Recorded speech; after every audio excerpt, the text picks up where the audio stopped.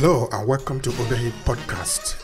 I'm your host, Obehi Ewanfo, and I strongly believe that everyone has a story to share. Now let's get started into this episode.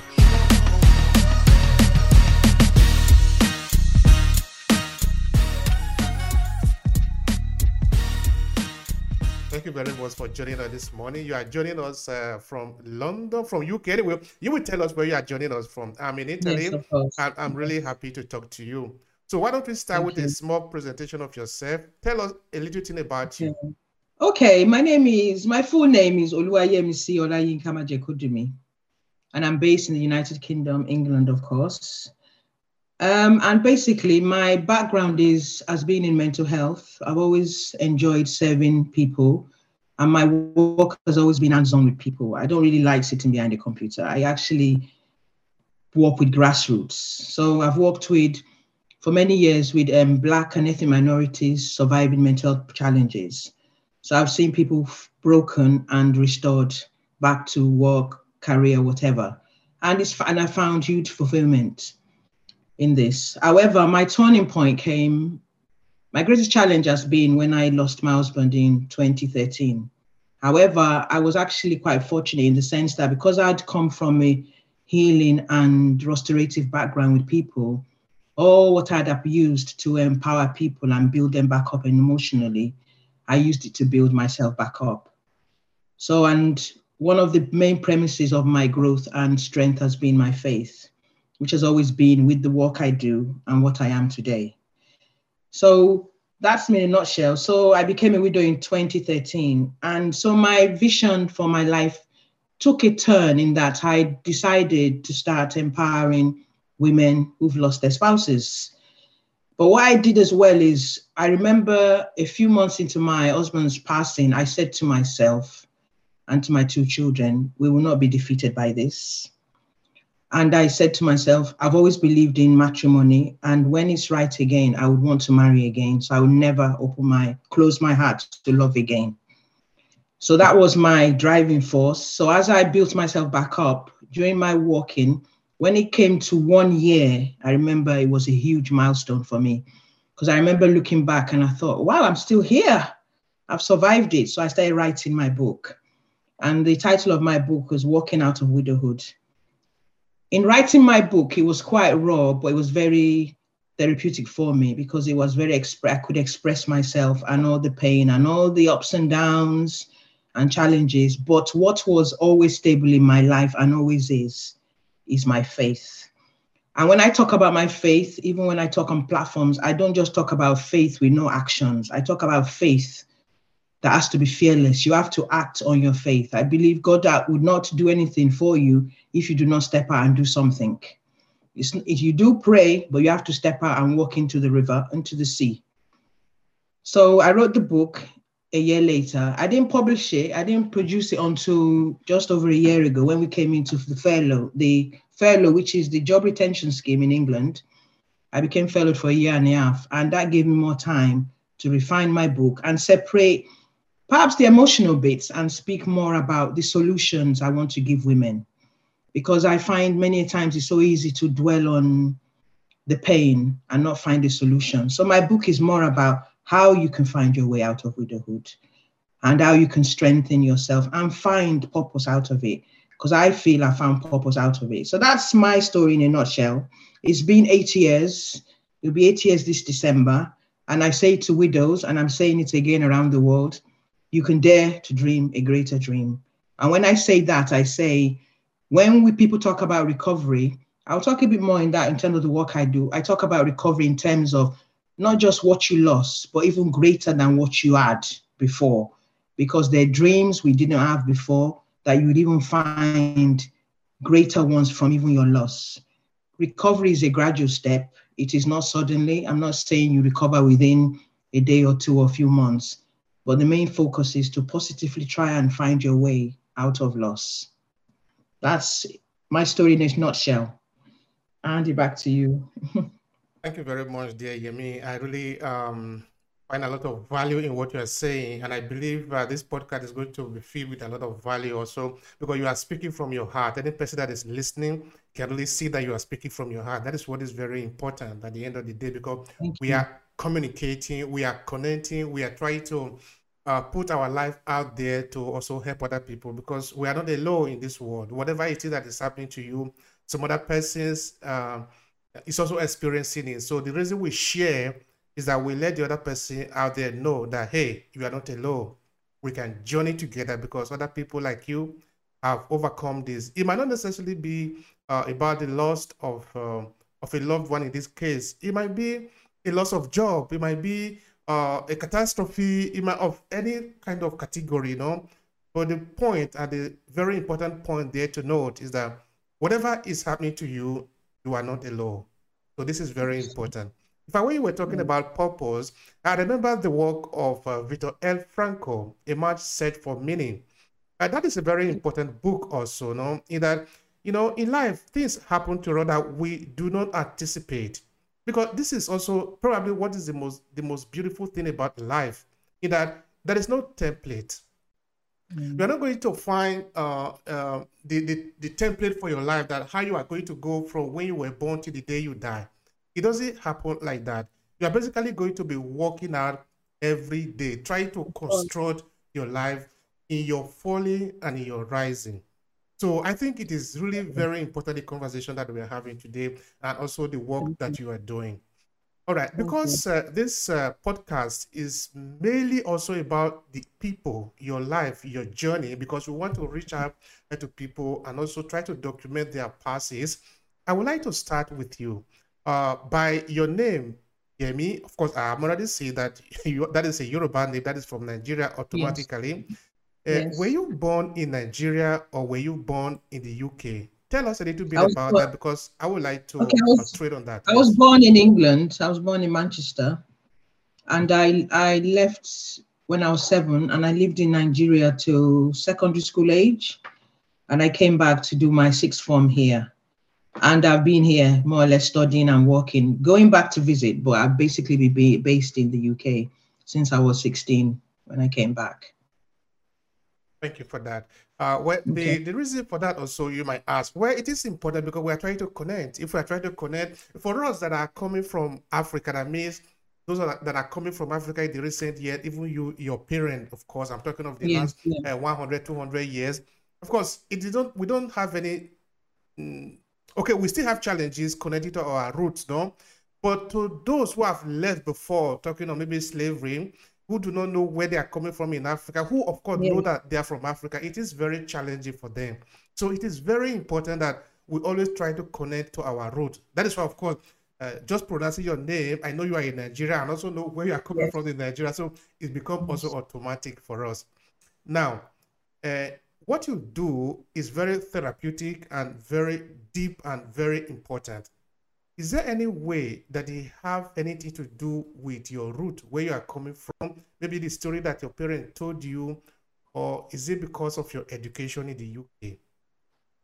I think where, in terms of the work I've done, I'm not there at the moment. I'm still on furlough. I should have gone back. Anyway, it was set up, the history of my organization was set up for Black and ethnic minorities, African and Afro-Caribbean adults with enduring mental health problems in the United Kingdom, because there was a huge percentage of people of color that were breaking down in the system, going into hospital, but we're always coming out and going back in. So what had happened is there was a lady, a pastor, who had a vision to set up the organization to cater for such adults. So my work is basically being with people from African, Afro-Caribbean people for over 20 years. And what I found in doing that is when coming to the day center as a Black and ethnic minority organization, they flourished because of the cultural connection. So number one, there were people, the majority that were there looked alike. It alleviated the isolation that many ethnic minority groups sometimes feel or get in the United Kingdom. Recovery was quicker. And then we found a lot of professionals used to come to our doors and ask if we would take people that had been sick for years When maybe they came to the project, within a year, there was an absolute turnaround. We provided lunch every day. So that made people, even just the taste, the smells, the music. And we had people who were professionals that came back and couldn't believe the transformation in such service users. So there's a connection there. And I believe because of my faith, I feel I was ordered somehow to work in that project. And it's been one of the best blessings I've ever received from working there, because I was working with people within an ethnic minority setting. So even though I was born here, my roots are still in Africa and from Nigeria. Because I remember when I initially started as a deputy support worker, I used to go into hospitals, and I remember seeing people of color. Some of them we don't have had any visitor for years, and I would end up asking the nurses and then give her a leaflet. And then when they get discharged, they will come to our organization, and they just thrived basically. So that's the background of my work. So I've always worked with grassroots, but in this profession, I worked with people of color. And I still do it today. I find even as much as I talk about widows, I find I've got a Facebook group, but it's a very international forum. As much as I'm based in the United Kingdom, I notice a lot of African Americans are drawn to me, to the work I'm doing. And I'm presently linking with a lady in Kenya as well. So thank God for the internet. So it makes my work internationally relevant. As much as widows face loss and pain, there's an international relevance. And another angle to that is when I produced my e-notes, which is Working Out of Widow, it's a shorter version of the book. I had to re-edit it because I wanted to give an international perspective. Because when you live in the West and you're British or born in a Western country, you're privileged to have access to a lot of resources. Whilst knowing where my parents come from, many widows are not fortunate. And I'm aware, obviously, there's a lot of suffering, rejection, so much abuse to widows, especially in developing countries. And that's another angle I added into my e-notes, and which I'm exploring. And in the future, adding to the vision of how I can connect with widows in such developing countries. The remit is massive, because the remit at the moment is widows ages 35 to 55. But I'm sure there's somewhere along the line I'm going to connect with widows from international settings as well, because there's a lot of suffering and there's a lot of stigma.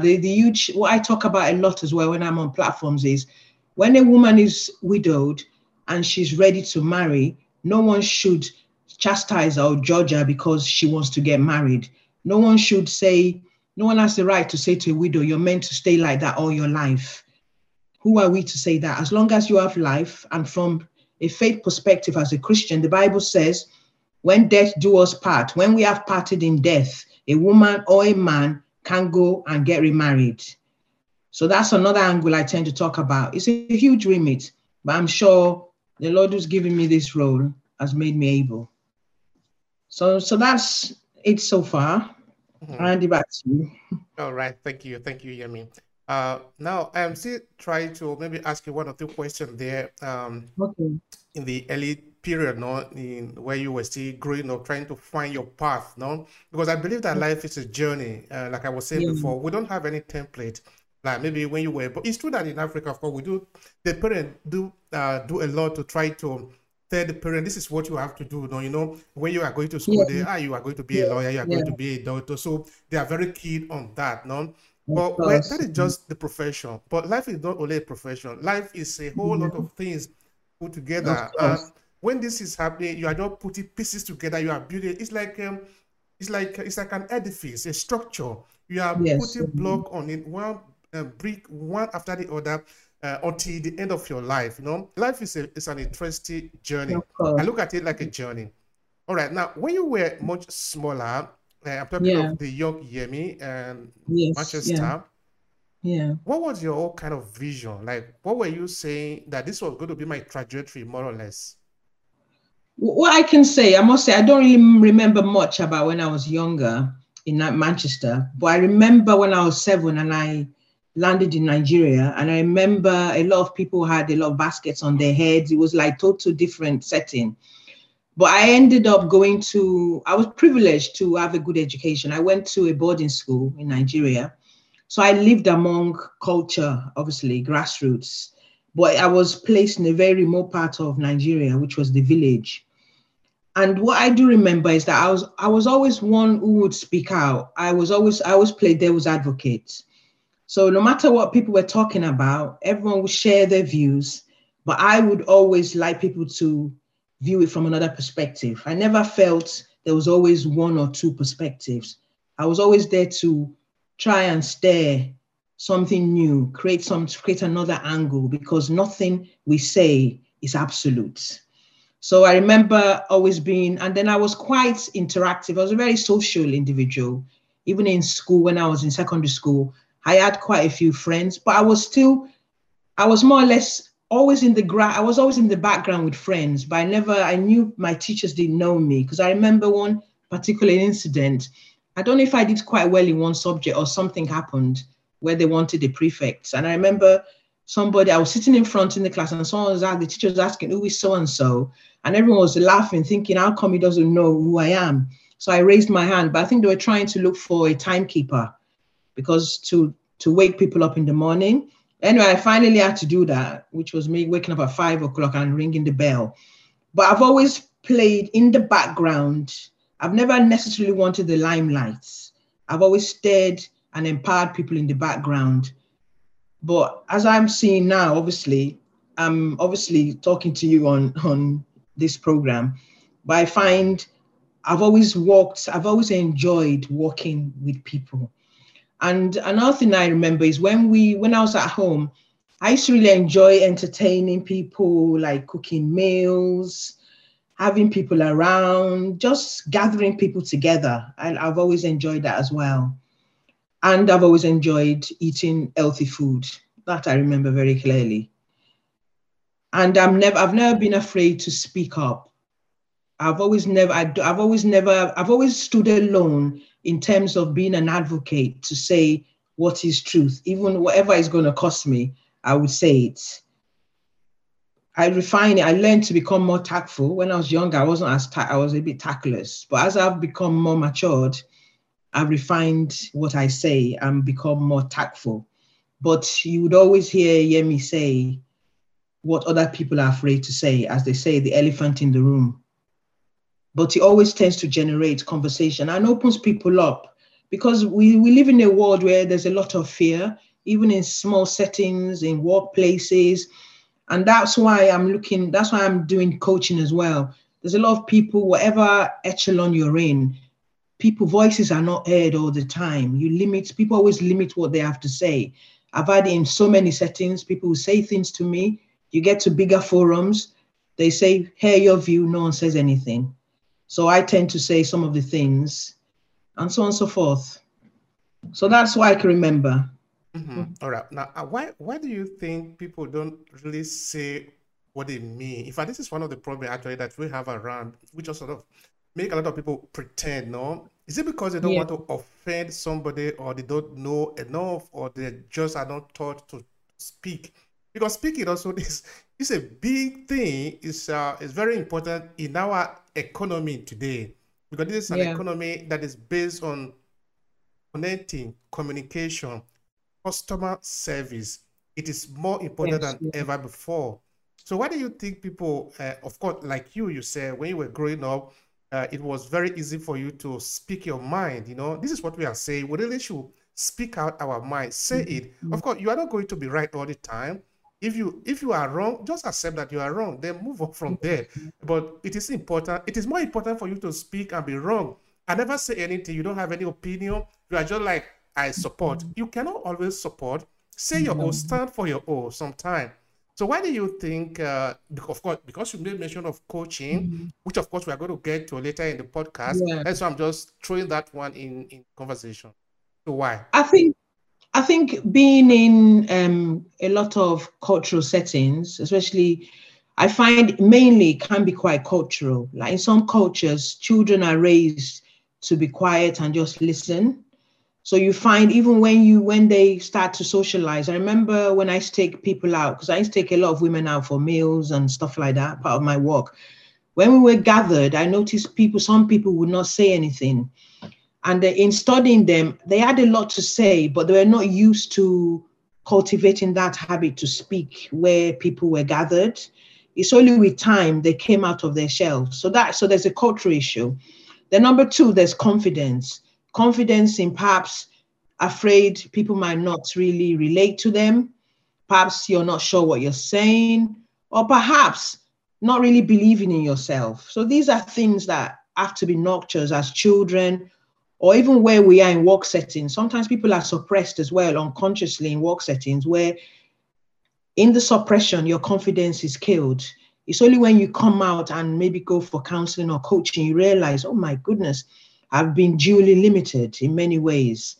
And then there's also the issues around perception, race, gender, and how you define yourself. So in terms of gender, if you're not empowered as a female, depending on your background, you might get to settings where you're with women and you don't have a voice. You might have what you're thinking, but you might not be able to verbalize it because you're not so sure if it's the right setting or what people would say. So there are numerous issues, so many issues. But what I would say, however, is when we become adults and when we are in places of power, especially if you have governance, you're in charge of governance with staff and teams, it's always important to cultivate a culture where people can speak out.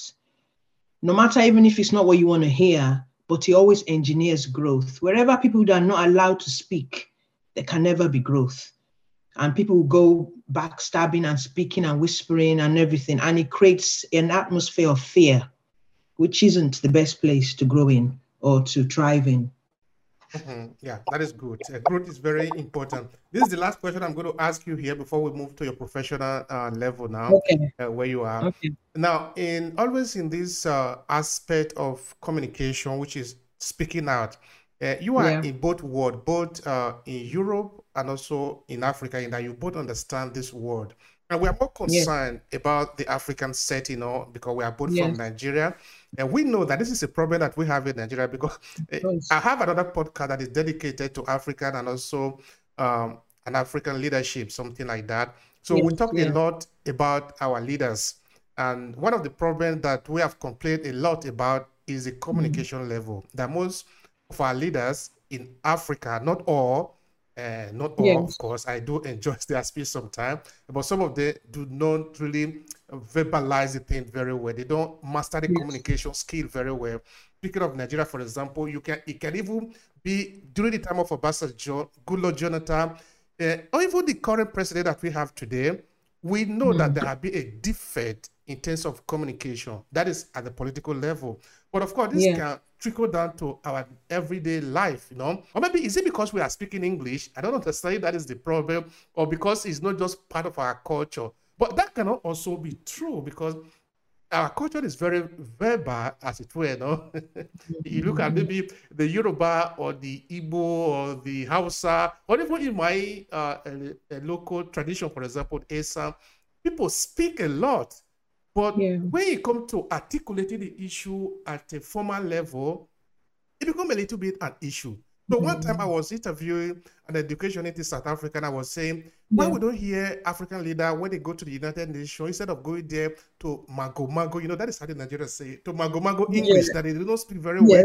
Why can't they just speak their language? This way they will articulate it perfectly. Because in the language, you can make some idiomatic expression, you can make some jokes, you can play on words. That is what make it beautiful. If you look at big orators, sorry to use him as an example because it's not really a good example, but he's very good in this particular area. Like Hitler, when Hitler speaks, everybody is listening.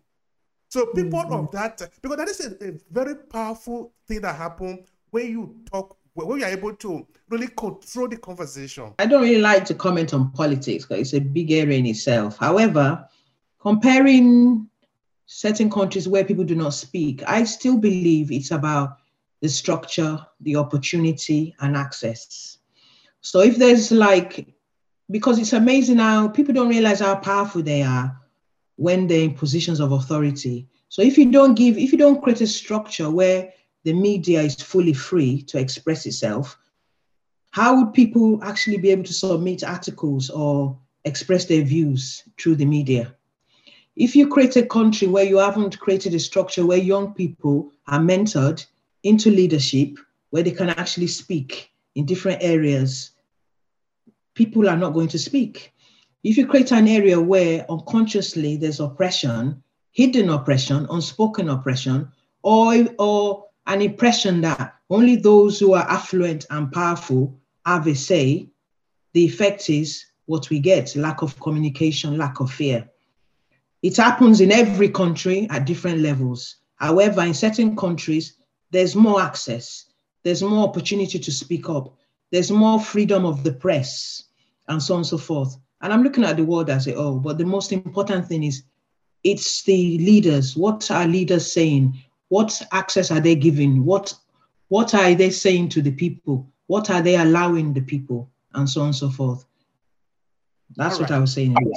Thank you very much. I'm not going to drag you on politics because, of course, we all have different sensibilities. So, yeah. All right. Now, let's look at one of your area, which is mental health profession. Can you? Yeah. What would you like to say about that as because you are an expert in that area? Yeah. Okay, please go. It's what I would say. As much as I've worked in mental health for over 20 years, the mind, the brain still baffles me. However, what I would say is the most important thing is being able to access support when people are emotionally vulnerable and broken. Number two, the amount of support you have around you ensures your speedy recovery. Number three, there's always a cultural need and provision for people who come from different ethnic groups in terms of their recovery and treatment. Not all recovery or treatments, and when I say treatment, I'm talking about social care, even medication, would treat all people. All these have to be incorporated. But what I have seen is when you provide the appropriate service to people who need it culturally, they thrive quicker. In terms of mental health as well, there are other factors that can create mental distress. But what I would say, number one, is a lot of us internalize pain. Internalized pain, the pain could be anything from what I'm talking about today, being a widow. It could be racism, lack of promotion at work, so on and so forth. But you don't go and talk to someone, get help. Many of us try to keep up appearances, and this goes across the board. You could be in an executive position, but you know there's certain things you get to the limit of what you can do, but yet your funders are putting pressure. You need to get support. You need to connect. We see it in the church sometimes as well. People are leaders, but they don't have board members that can support them, or they don't create a fence of support around them. So that's where, I've heard of people who have been in authority, leaders who have just walked out because they become mentally distressed. So the most important thing is being aware of your limits. Even when you're a president or you're a leader or you're a manager, we all have our limits. But before you get to your limit, it's very important to create structures around you that can empower and support you when you need to bounce ideas and distress the burden of what is being laid at your shoulders. Because the higher we go, the more human beings expect a lot from us, but they forget we're all human. And also when we look up to leaders, wherever they are, we've got to remember they're human as well. So there's no perfection in man. We gain strength from connecting with each other and being transparent as well. Because being transparent allows you to be more accountable and actually eases your mental health stress. You don't carry everything by yourself, but share it and unburden it and delegate. Because some people do not know how to delegate, and that causes mental distress as well. Thank you very much for that. You see, this is a very important conversation that I think we really need to talk about. No, I don't know how much we can take on it today, which is mental health. No. Because from a cultural point of view, it's not even something that we talk about a lot in Africa. And in among the African diaspora, because that is our target, no? Yes, Because sometimes we easily misunderstand mental health for spiritual problem, no? That when somebody is having mental disturbance, we easily say, okay, maybe this person is being attacked spiritually. So the solution, therefore, is let's go and pray and all that, no? Instead of looking for a way to try and understand what is really going on there. So I don't know, because you have been in this area for over 20 years, what is your reaction to that, to the perception, how people see it? Because first of all, it even start with, if we consider it a problem, and what kind of a problem is it for us, that determine what kind of a solution we are prescribing. So what is your take on that?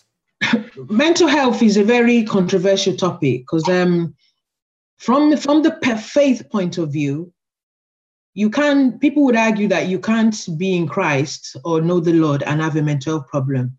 But I would dispel that myth, because not all issues around mental health is to do with someone possessed and so on and so forth. Mental health many times is distress. And what I found in my line of work is many people from the diaspora of Africa, or people of color or other groups, because of the issue around stigma, they don't access help very quickly. So for example, if your child or son has a challenging problem, because they're afraid of what the society might think, they might decide to keep taking the person to spiritual prayers and not access practical help as well. But what I've learned, the longer you leave it, the worse it becomes. And when I say the worse it becomes, many times it's when the person starts running out into the street, then everyone starts to wonder, we didn't know this person had a challenge, or so on and so forth. So it's about combining the help you need therapeutically, medically, and the spiritual side. Because I always give an example. That there was a case of someone who went away and was on medication for many years, but forgot the medication in a country. And when he was coming back, he broke down and he was running around the airport. So I say to people, when people argue against the medical model, I say, if he's to get therapeutic help and counseling, he won't be able to sit down to listen to a therapist because he's running around and shouting all over the place and taking off his clothes. Something has to sedate or manage that emotion at that time. Obviously, that's an extreme case. But I tend to find that the sooner you access support, be it counsel, talking therapy, or talk to someone, the sooner the main problem can be resolved. Many times and I know there are clinical cases where there's an imbalance in the brain when people have studied that and so on and so forth. But in my practical experience, the sooner, when you find you're mentally distressed, it's important to access help. I even find, like, for example, in bereavement, many times people would say they can't sleep, they can't do this, they can't do that. And they won't tell family, they won't tell anyone. And when you ask them, they'll say, oh, I don't want to worry them. But you do have to tell someone, because that means you're internalizing all the pain yourself. There's nothing wrong in seeking help and so on and so forth. However, in some countries, the mental health services are not, and they're not very good. So that could engineer a lot of fear. So when people feel they're becoming distressed, or there might be a mental health problem, a clear, maybe schizophrenic diagnosis, people might not want to access services because they know the services are not so good. Or even where they are so good, if you're afraid, if you're a person of color in Western countries, many people think they don't want to go to the hospital because they treat them different. There's so many different stories. But part of my work has always been to accompany people to the gatekeepers, which we call GPs, doctors, and be present at meetings and speak on behalf of people when people cannot speak. Or if you find there's a tendency for people to already have preconceived ideas about certain cultures and so on and so forth. So advocacy is very important, to bring someone along. I found times when you do go with people, people listen more, they give you more time because you've accompanied the person. Whilst many times people have gone on their own and they don't really get the outcome until you actually go with them. And so it goes on. But mental health is a huge topic. It's a phenomenal, controversial topic. But self-care is very important. And do not pretend that things are not happening to you when you know you need help? Like I said, this is a very important conversation because if we were to look at the African diaspora alone, it's an issue that is happening all over, all over. Go to any street, go to any train station, basically, because of course, that is the point of entry and exit. So we usually, that is where we know most of the cases, no? Because in our language, it is said that, let me say it in my language, then I will translate it to you. Okay. Meaning the man person mad with what he knows. Because of course, the Mm. prayer, like you said, is a very powerful instrument. We've been living in this earth for very many thousands of years. Until now, those that have studied the brain are still discovering a lot of the parts we are not even gotten anywhere in understanding how the brain how the brain functions. Which means that we Yes. cannot just simply say we know. We don't know enough. So this is a problem that we have all across. So to say that because we are African, we don't suffer what other people suffer, I don't think that is even a good enough as an excuse. Because now I would even like us to take the argument back to our culture. Is it even possible? Let me first of all ask you, then I will see if I need to say anything about that. Is there any explanation of mental health in our culture? Help me even with the Yoruba culture, for example, because I know how it is treated in my culture. As far as I know, I'm not. So what I do know is that where there's mental health issues, sometimes people are not treated as they should do. And many times it depends on your access to medication and being able to pay for the right specialist care. And there's been extreme cases where people even are confined in certain places and not really treated. And that means they're getting worse. And there's still issues around possession and deliverance. I am a Christian. I believe there are prayers we can pray about deliverance and healing. However, you won't be able to pray for a person who keeps running around and shouting and taking their clothes off. They need to be calmed first. It's in calmness that you can even pray. It's in calmness that you can actually have a consultation with a doctor or psychotherapist. There has to be some kind of medication that will calm you down if it's got in a very extreme case. So all the elements can work together, because the organization I worked for it was a Christian organization. And I found no matter how ill people became, because there was a spiritual side to it, that's what also enhanced recovery. However, we didn't just depend on that. We linked people with their GPs. We drew up care plans of what their needs are. Like a lot of people have financial problems. Housing was a huge problem, which created a lot of distress. We had young women that were due to have babies and the roof would just cave in a one-bedroom flat. We had to link in with housing services. There was issues around education. They go to university. People feel isolated because they've come from a predominantly culturally based setting, and they go in a predominantly white setting and there's not enough support. They break down. There's been so many issues. So what I'm just trying to say is there has to be holistic working, professionals, spiritual leaders. Everyone has to come together and work. So it's not about just one thing, because one's mental distress can be caused by different things. So the church could pray for you, but no one wants to be prayed for if they're hungry. I've heard people say, don't pray for me yet, I haven't had dinner. So you have to sit them down, give them food. Yes, or I haven't had a shower for 7 days and you want to pray for me. You won't even be able to pray for the person. You have to shower them. So what I'm trying to say is about holistic walking and different groups complementing each other in providing care. All right, that is very important. It's very important that to highlight the fact that the causes of mental health is not just one thing, because we're looking at the human being, and the human being is very complex. I think this is also one of the things that I like about the holistic approach to illness, to treatment of illness. No, of course, I understand maybe based on the Western tradition of healing that you need to actually isolate. Maybe somebody is having an eye problem, then we go and treat that eye. No, that is how they do it. That is the logic. No, you go and isolate the eyes and see what is the defect in the eye. Then you go and resolve the problem. And sometimes the person can see well.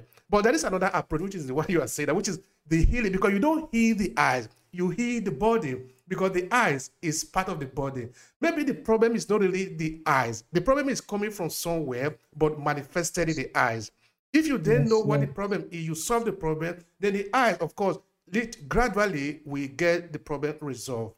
Okay, where I'm going here is that by cultural understanding, I'm trying to say that those who think that mental health, they have stigma towards it, is that it is not something to be ashamed about. Because, like I said, the brain is very powerful. Sometimes, just by miscalculation, you can be seeing things that you're not supposed to be seeing, or that don't make any sense to you. Then, if you are interpreting what you are seeing, then to somebody who is not seeing what you are seeing, you are out of your senses.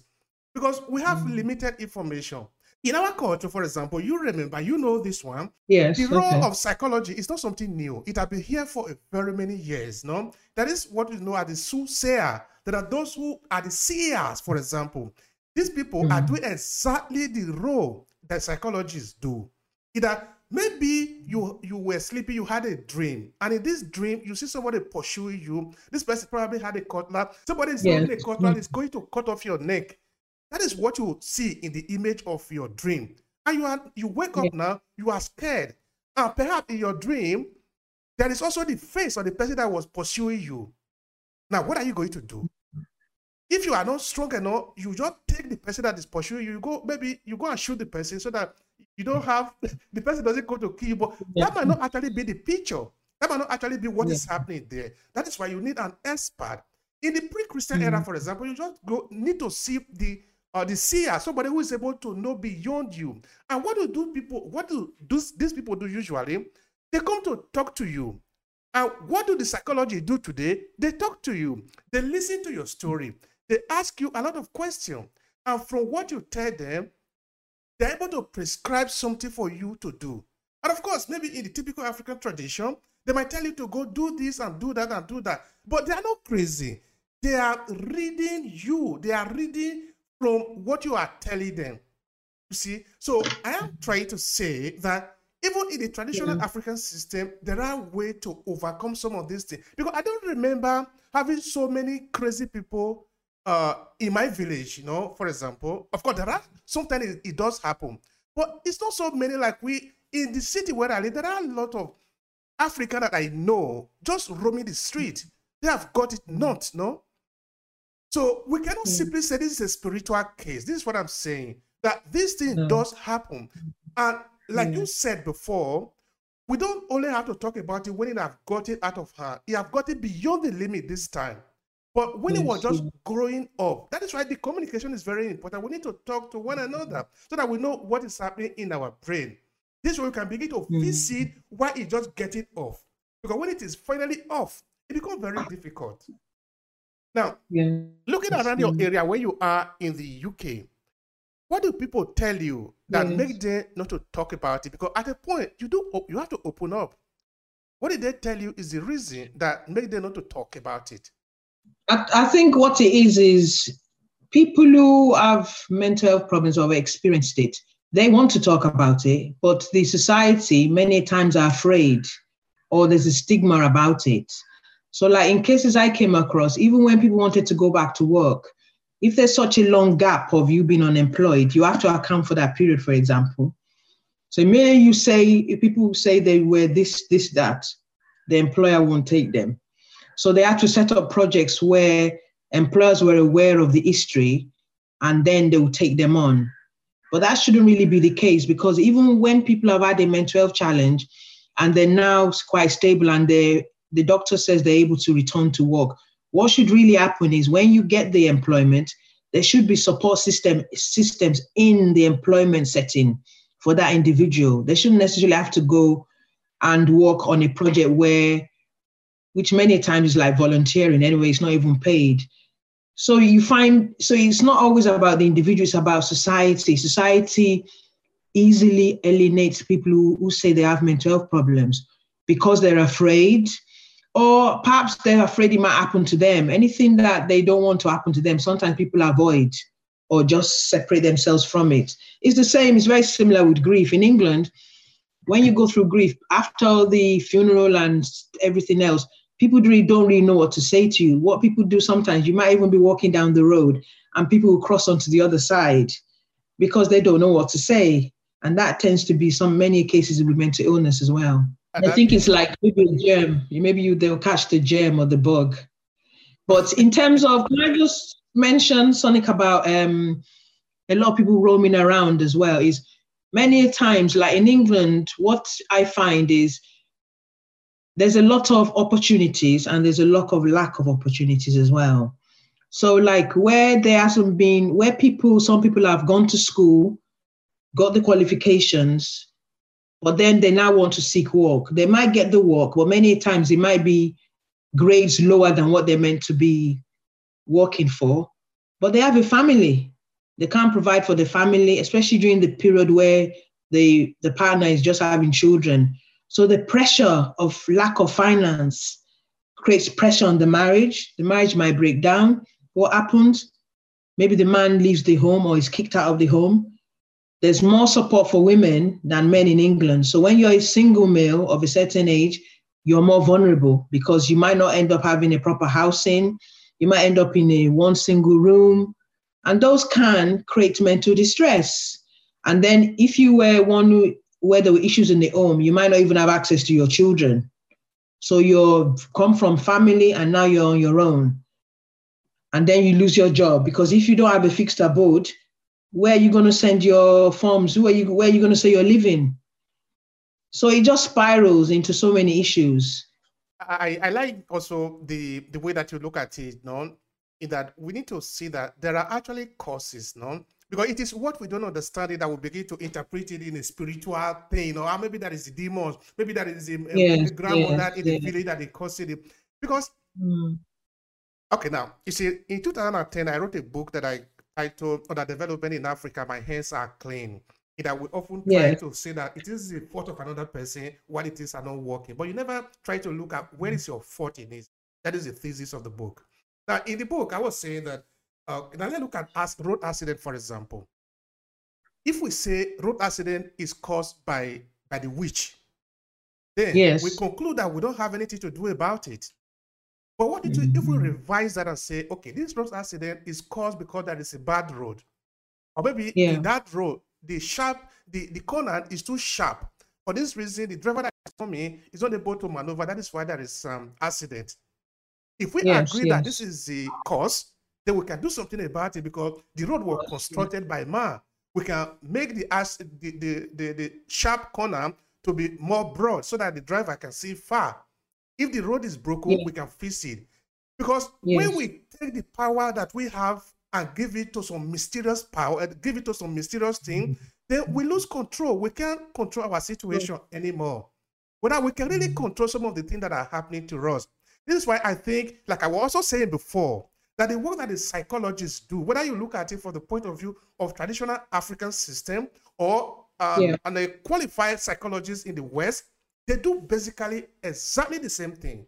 Either they talk to you, they try to know what is happening to you. Based on what is happening to you, they know what can possibly lead to this mental illness. And if they know that is the cause, they can find a solution. For example, now, because you have talked to the psychologists, they now know that you are probably feeling bad because you have lost job. Now, they can't do any magic than just finding you a job. For example, if the system permits it, if you have a job, the problem of mental health will gradually die down. Of course, there are collateral causes because maybe the eye was bad. If it was bad for a very long time, then the eye can then degenerate to other parts of the body. Of course, if you resolve the eye's problem, it doesn't resolve other parts of the body. So gradually, it begins to build up. So it takes time, but it will work if we try to understand what is actually the cause.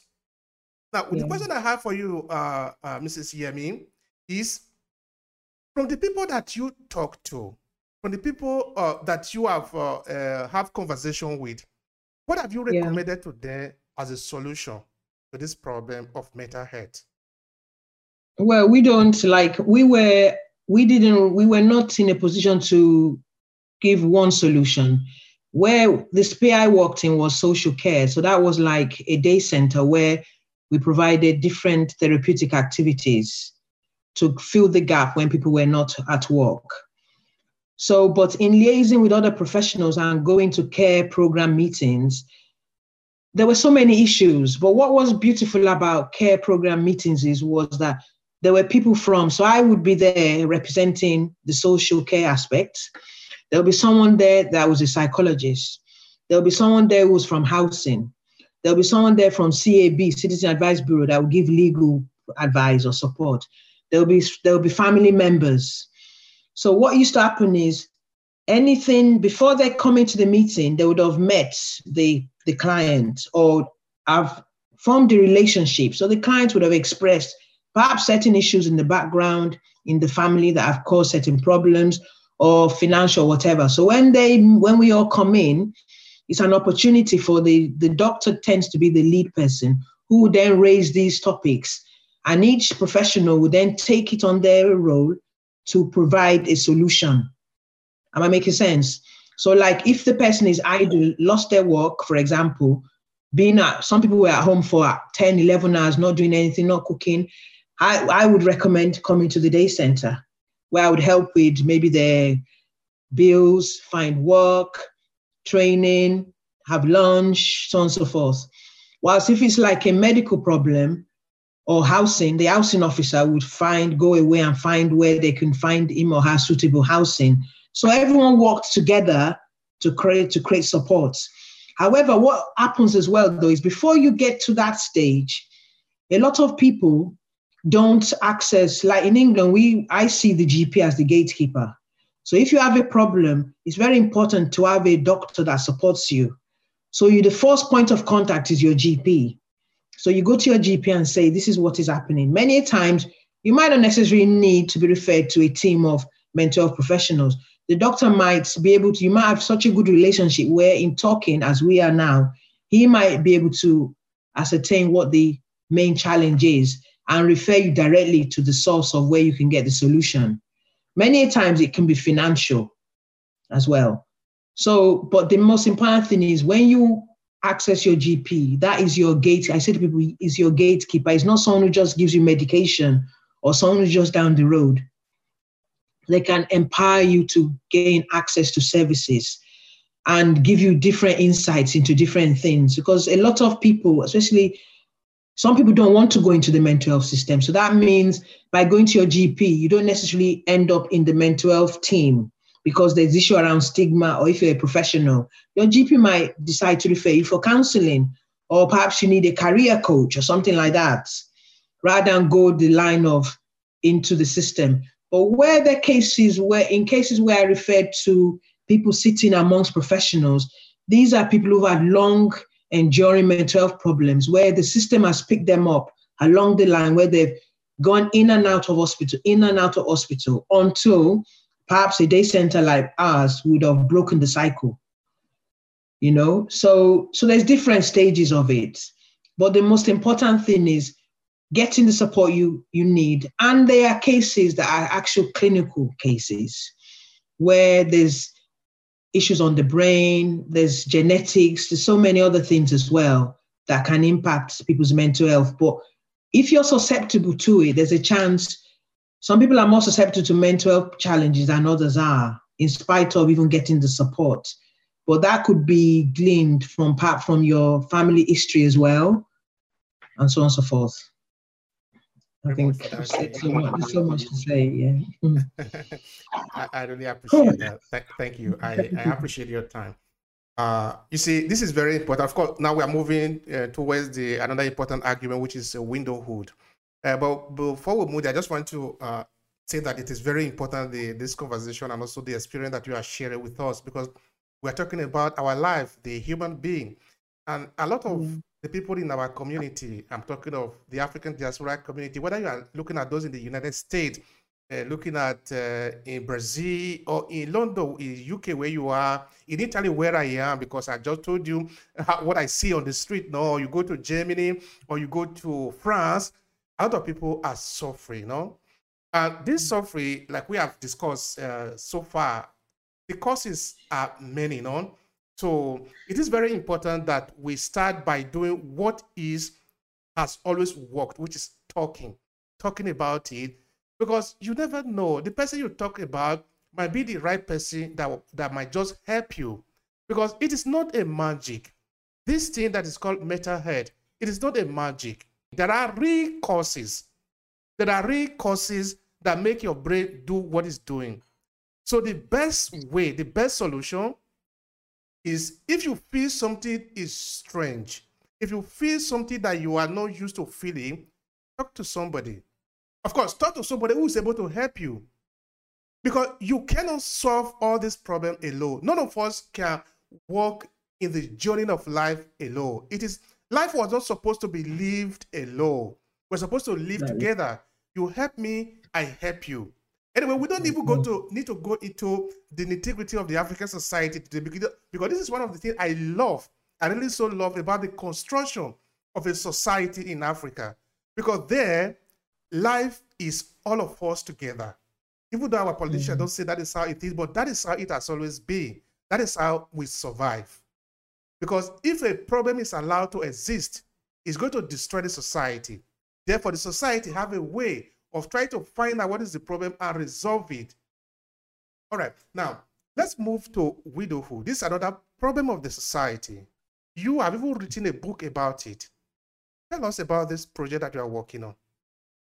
Well, it's already out. You can get it on PayHip on a link of mine. Walking Out of Widowhood is a book I wrote. It's not so much about the loss, but it's about the solutions, how to find your way through widowhood, the loss of your spouse. And I look at different things, but the most important thing and the most challenging thing women face is financial. Because studies show that once a male has moved from the home, more or less half or more of the income has been lost.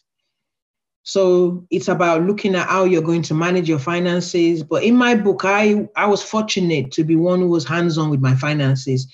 So I say to people that when my husband passed, immediately in my head, I knew what I had to take out of my finances to make me stand okay. But not everyone is fortunate enough, because I've met people from different cultures where it was the man that took care of them. He offered to do it. Even though they were career people, he was the one who paid all the bills, did all the DIY, did everything. So when the man passed away, they were in total limbo. So they had to basically, it was like a career change. They had to learn everything about their household. So I talk about finance. I talk about the intention to walk out. I call it the conscious intention to walk out. And when I talk about walking out of widowhood, I don't mean the physical walking. I talk about the spiritual walking. I can always talk about my personal journey. And what I understand from my faith is, when it was around a few months, I just felt I started to feel spiritually in myself that I could find my way through the loss, despite what was happening to me in my sight. But in having that vision, that was what enabled me. So once you have a vision of success, it gives you like a roadmap of where you're heading. So you have to have something. It's like when you have a goal. So you want to lose weight. So maybe you're 10 kg, but you want to lose 5 kg. But every day you start to see that you've lost a few pounds. You start to see you're getting closer and closer to the goal. And that's how I can explain it. You have to have an intention. You have to have a vision of how you want to see. It's not easy. I say to people, to widows, it's not an easy journey.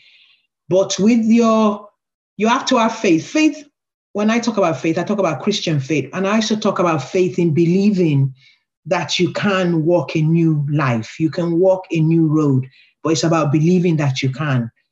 You gather good people around you. You take out people, move people who are not adding to your life. Because many times when you become a widow, you become quite vulnerable and people want to take advantage. So you have to make a conscious decision of who is adding to your life and who isn't. And you have to separate them and bring in good people that are going to build you up. And another key thing is perhaps get someone to walk alongside of you that has walked the journey, a role model of a widow. And that's one thing I did. I sought someone out and I walked alongside someone who'd raised their children and was doing quite well, because that also engineers your vision to do well. And though we're talking about widowhood today, it could be anything in our lives. What I would say is one of the downfalls in life is we pretend things are okay. So we don't reach for the help we need. Because of pride, many times is pride. And one of the things you learn when you're a Christian woman or man is humility is key. If you can't be humble, you can never ask for help. And people tend to become so distressed in their problems that they break down. And unfortunately, you go into, in cases I've seen, I go into people's homes and I saw them perhaps a day or two, they seemed fine, but what were they doing? They were pretending everything was fine until it becomes so much that they can't cope in their minds. They break down. So people keeping up appearances is pride that doesn't do anything for you, but to break you down. I think that is going to remain a key part of this conversation, which is talking about it. I think that is a saying that a problem shared is a problem half solved. Definitely, because it is obvious, no? Because no one is, you cannot do it all alone. I really want to repeat that again because it is very important. All right, now before I have a few other questions to ask you there, but now tell me something. You see, the people that eventually become widow or widower were once husband or wife. Of course. Now, I don't want to believe that they really should be facing this issue. Okay, let's say because we are human beings. We are what we are talking about here. I really do not think it is right that we should be thinking about this only after it has happened. Okay, I mean, death is part of life. It is important that we talk about death while we are alive, not when we are dead. Because when you die, you don't live anymore. You don't talk anymore. When you die, of course, you don't feel pain anymore. But remember, you leave something behind. Maybe a wife, a husband, your children, your family. Those are the people that suffer because they carry your story along. So it is really very important that while you are still there, while you are still alive, I mean, let's talk about death. Because there is no way you can avoid it anyway. It's the only thing that is sure if you are alive. Dead people don't die. Okay, so this potential widow and widower, what are they supposed to do before it happens? I think the most important thing is you see, the topic of widowhood, it depends on where you are in the world, where you're located, what access you have to insurance policies, how you are based financially. I'm saying that first before I start to say what I want to say. But in an ideal world where there's opportunities, where you have money and you have access to professionals, you should have life insurance. You should plan, you should have a will. You should plan, so if you have assets, you should plan clearly what you want your assets, where your assets are meant to be, who they're for, what you want to happen. And nowadays, it's even best to have a trust rather than a will, because many wills have been contested. Even when decent men and women have written wills, people contest it by family, in-laws, or whatever. So I would advocate for a trust. That's in an ideal world. In some settings that I'm now coming across in a lot of developing worlds, where there's a lot of poverty, some men or women have not had access or cannot have insurances or afford to have insurances. So the question is, what do they do? Or when they were even living alive, they were not basically living from hand to mouth.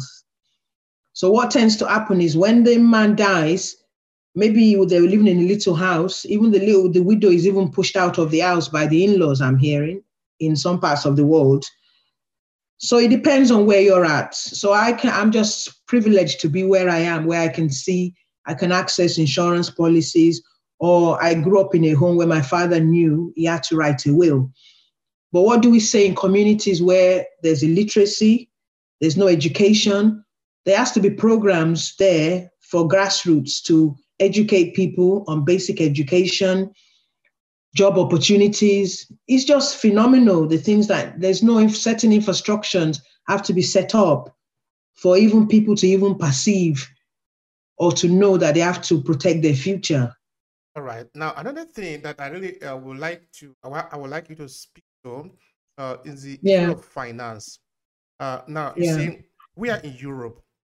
a lot of okay, let's say the women now, because the men also do it, but of course, since the European system favor more the women than the men, of course, the men become even more, they do it more, in that people feel they are comfortable by trying to live on the providences of the system, no? That you go to the government, they pay you money. So for this, you don't really think it is important for you to work on yourself and create something for yourself, because of course that takes extra energy. The way you need to suffer now because you are going to go beyond the above the average. So a lot of people that I know are in this sort of trap, no? Since we are trying to make sure that we have a quality life, because what the state is going to give you is to have the basic, no? So that you can be alive, because they don't want people, they have, you know, one thing that is beautiful about the Western lifestyle is that they want to give everybody the basic. And they have fought very hard to make sure that it's available. Of course, we don't even have that in Africa, no? But we know that the basic is not enough. We need life. We can decide what we want, no? You can pay for your bill. You can choose to live where you want to live. Of course, not in affluence style, no? You will be able to do this if you pay the extra cost. With me, say maybe, for example, you come from Mozambique, or you come from Nigeria, you come from Senegal, you are now found in Germany or in France or in UK. You can do something like, I don't know, try to requalify your educational background, get a job, instead of just rely on the benefit from the state, no? Because if that is what your family is relying on, you and your husband or your wife, if one of them goes, it's going to be more heavy for the one who is left behind. I'm saying this because you said before that one of the problems that you discover is finance. And I think that is really true, because I've seen it too. So what I'm saying now is that can't we, right now, because we are still alive, try to work on ourselves so that we can have something to live by in case something happens, because we are not sure of what is going to happen. But the Bible does say a good man leaves a good inheritance to his children's children. There's so many issues here, but in terms of with the welfare states in England, the welfare state where you get benefit is only to sustain you until you find the job or opportunity or training opportunity. But what tends to happen as well is some people become so reliant on it that they become complacent and do not, the dream or ambition they have seems to die. However, you have to continually be growing. So, and I even find that many times with issues, even in relationships and marriages, sometimes the men are not driven enough. They're not driven enough to find, okay, there's so many issues. There's so many issues. There's issues around immigration. Immigration is a big one. Let's talk about it. We're here to talk about the issue. Yeah, there's so many things. There's immigration. So immigration ties a lot of men and women's hands down, where a lot of Nigerians are very educated in England, but then sometimes they don't necessarily obtain employment for the level of what they've been educated at.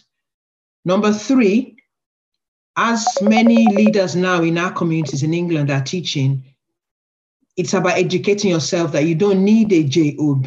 You can actually set up your own business. Number 4, the internet has created so many opportunities to create wealth and be self-employed, you know. But I find the biggest thing in terms of our communities is immigration. If there's an issue around immigration, it ties a lot of people's hands. However, a lot of people from my community, Nigerian community, are very ambitious. They work very hard. The average Nigerian that I know, I will at least have 1 degree or 2. However, it's also about picking degrees and study areas that are relevant, not necessarily the traditional areas to study. But there's a lot of things you can learn in terms of in the digital world now. And I'm so happy to see a lot of our young children coming up and learning from that angle rather than going into traditional professions where you get to a certain point financially and then there's no financial growth or access for growth. And the drudgery of work just grounds you down, and that can even make you have mental health problems. Because look what happened during the COVID. A lot of our doctors, care workers on the front line lost their lives. because they were doing work on grassroots, and perhaps people were there for 10, 20 years and maybe didn't have the opportunity to leave or even find other opportunities. But I'm saying there's so much opportunities now. Yeah, right. That is true. There is so much opportunity now in the world we live in today.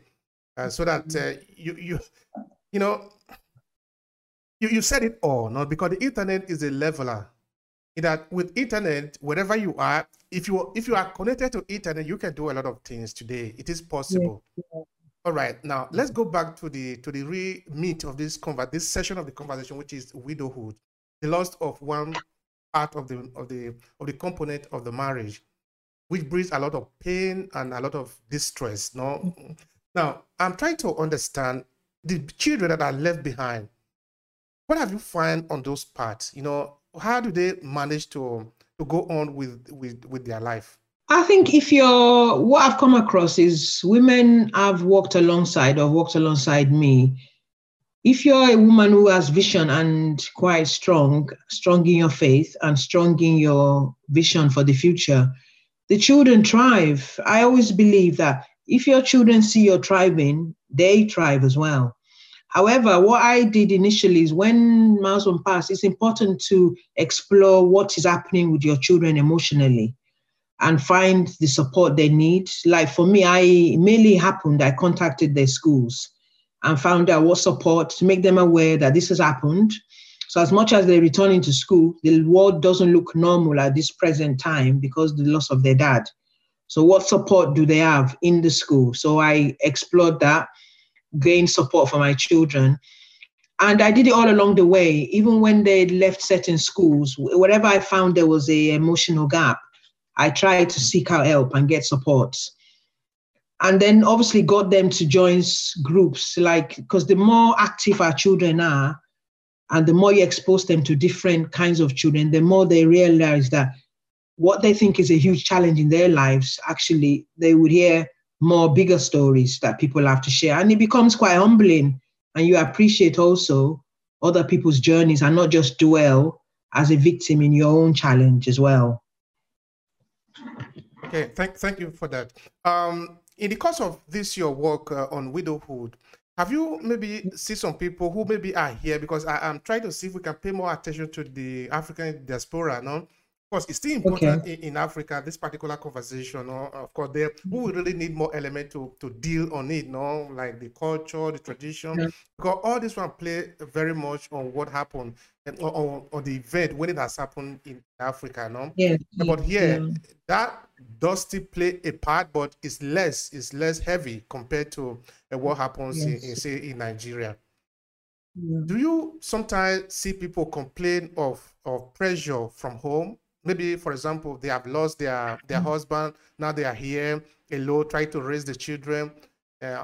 Is there like a kind of a pressure from home, maybe from the family of the man trying to do something that is against the will of these women, these widows?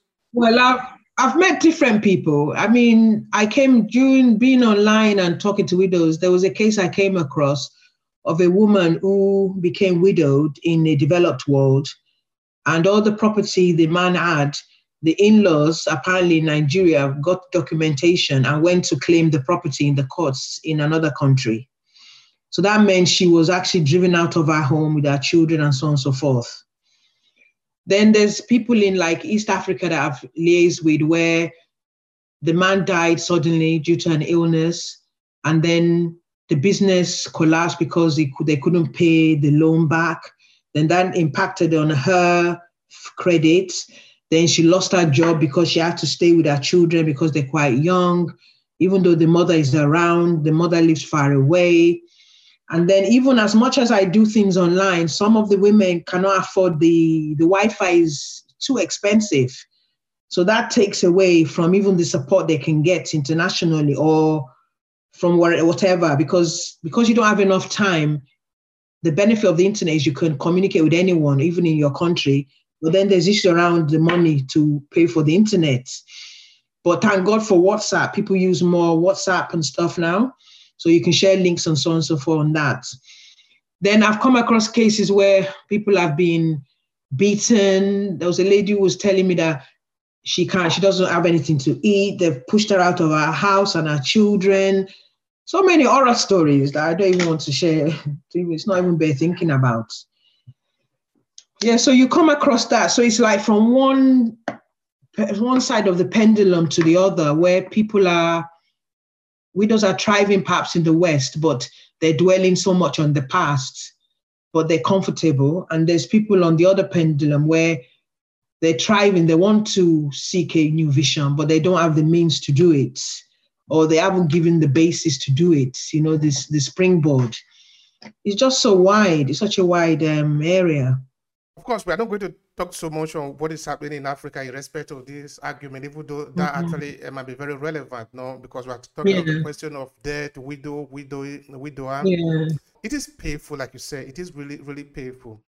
But I think that both in our cultural value and in our tradition, our way of life, we should look for a way to protect those who are left behind. We should look for a way to make sure that life is worth living for them, instead of try to abuse them, try to basically take advantage of them, because this happens in most of the cases. Sometimes they use the culture, sometimes they use the law even to make sure that those who are not strong enough to stand for themselves are taking advantage of it. Most of these cases, the women. So let's be specific on that. But then I have a question. Say this man had debt, say maybe like $1 million debt. Yeah.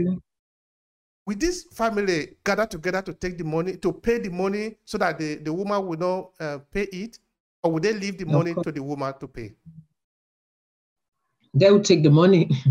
Well, the cases I've come across, they believe that from once, what I don't understand is when a woman marries a man, wherever you are around the world, you become one. That's what the Bible says.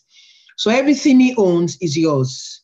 So even because the case in question where the in-laws claimed the property, what I've come to understand is that they were saying the name was Mr. So-and-so rather than Mr. and Mrs. So-and-so. But that shouldn't matter. The bottom line is there's a document showing that they were married, they were legally married.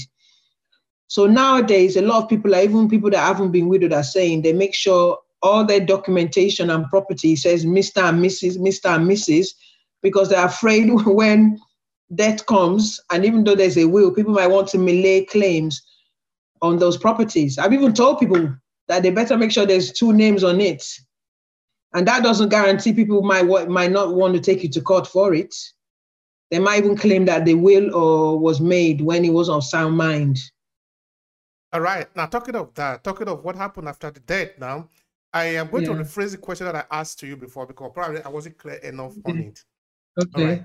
Now, say the man that died is Mr. AZ, no? Yeah. Had $1 million to pay to a company. He died. Yes. The family is now in debt. Yes.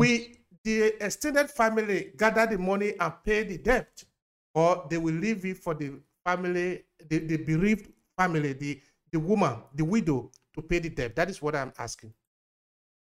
I mean, there's been different cases. Like some in-laws would pay it. I've had cases where people paid off things for the wife that lost the husband, and perhaps there are cases where they didn't. So I would say, in a sense, I always say in everything I talk about, in everything in our lives, there's always good and bad. No matter how bad things are, there's always an element of good. So even when I talk about widows, not every in-law wants to kick their daughter-in-law out or whatever. There are families that support. Like I got a lot of support when my husband died in different ways. I know people who still get support from their in-laws, and they still support the children continuously. And then I've heard of people who never got support. So it's both ways, really. And when you share, okay, now what actually I'm trying to get from this particular point now is the work that you are doing is not only legal or only how do I put it, only psychological, but it's also cultural, no? Yeah, there is a bit of it that is religious, but there is a strong part of it that is cultural, no? Now, is there any way that your cultural understanding of where you are coming from influence how you approach this work? Well, you can't. One thing I've learned is I can't afford for my own cultural influence to influence what I'm doing. So like if I'm talking with a widow in England, that is where I am. I can relate to that. If I'm talking to a widow in Kenya, I have to go and learn about what the challenges are there. I can't apply my current setting with there because their challenges might be different as my challenges would be. So I have to adapt it to each cultural setting.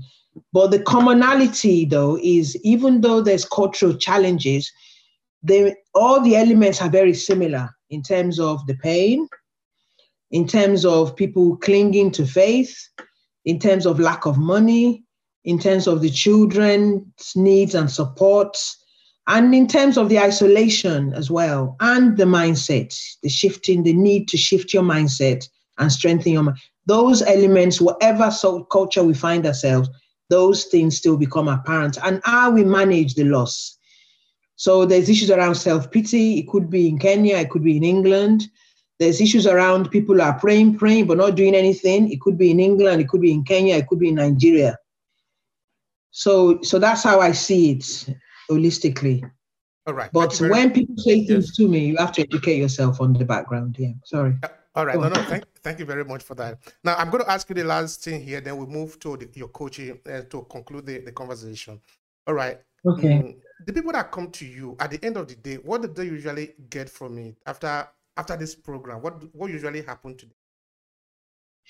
Okay. What I want to say to you initially is where I am at in coaching is fairly quite new because when the pandemic came in, I decided to set up my business as a grief and life coach.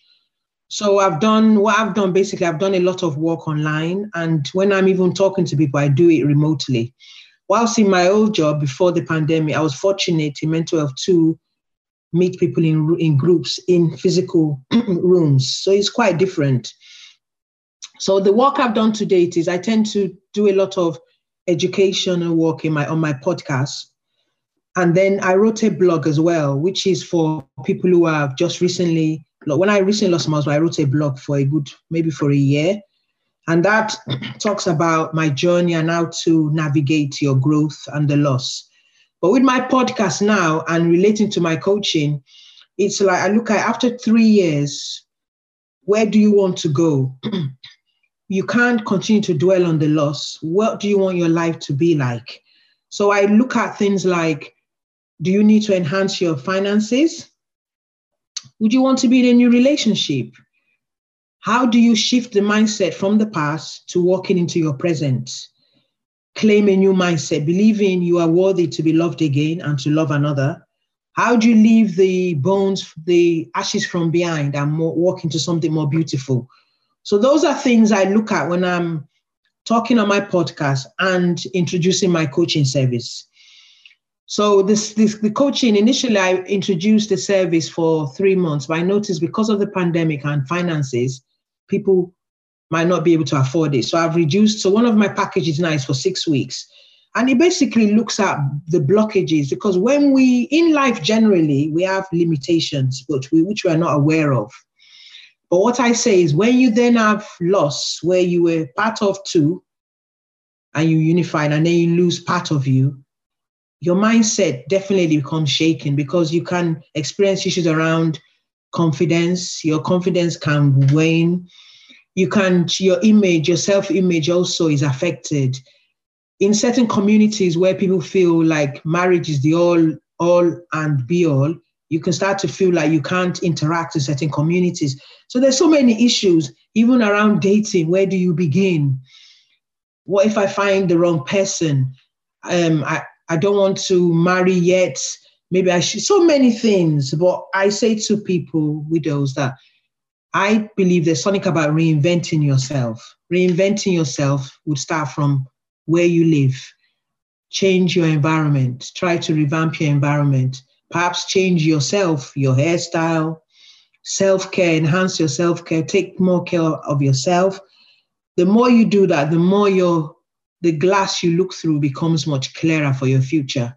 If the glass you're looking through is blurred because of your emotional baggage, you're still recovering, you're still working your grief. You cannot write out a map plan for your future.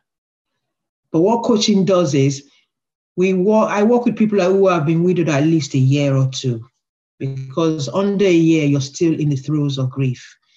But from 2 to 3 years, you start to move into an area I call transformation, where you're perhaps open to looking at new areas of income, looking at perhaps dating again. You're open to date again. Why not?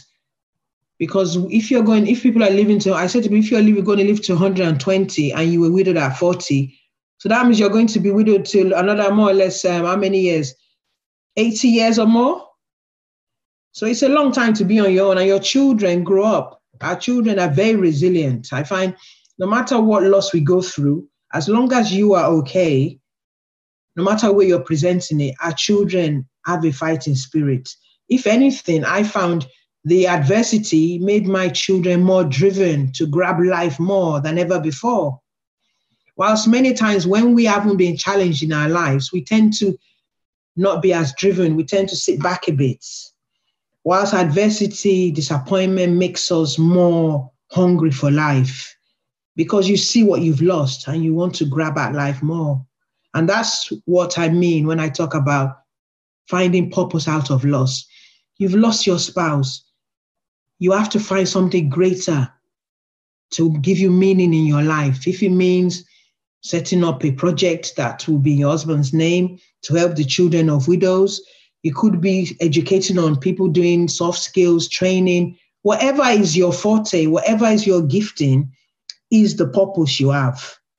Was there before, and it will come out more greater when you dig deeper for it. How can people find your courses? Where are they available?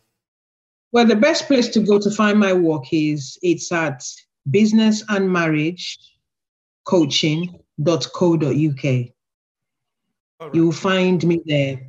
You'll find all my links, my LinkedIn, my Instagram pages.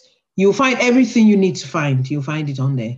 All right. Now, there is something that I found very important. I think you made mention of the word purpose a number of times in this podcast. Yeah. And then, really through your words, your work online, I find also a kind of a combination of it. I think you said something like redefining your pain and loss to a greater purpose. What would you like to say about that as we conclude this podcast? I think, as we've said before, like life would always throw us different curveballs. And one we're talking about today is about widowhood. But I say once you're still, the main thing is your husband has passed, but you're still alive. And the fact that the Lord has made you here, kept you here, there must be a greater need and a greater purpose for you. So what you might find is you might have been an accountant before, where your husband died, and all of a sudden, the need, you might have added a skill to write. You might start writing to a certain audience that perhaps you never realized you could do before he died. There's always something in your hand that you haven't explored that you can use to recover and also serve human beings in the world that we're in. So that is the purpose I talk about. To the widows listening, wherever you are, whatever stage you're at, if you're in the stage of grief, that will pass. When you get to recovery, that will pass. Your children will grow. They will grow and they will succeed, because the pain we go through makes them more driven. And just dare to dream a greater dream. Even if you can't see it now, have a dream of what you want your life to be and start to do one thing every day that will get you closer to that dream. Thank you. Thank you so much, Adeyemi. This is where we come to the end of the podcast. I really appreciate the time and the sharing. Thank you for having me. If you enjoyed this podcast, make sure you subscribe so you never miss any of our future episodes. Rate and review Obehe Podcast and share with your friends who might need it. I remain Obehe Ewanfo. Thank you so much for listening, and talk to you in the next episode.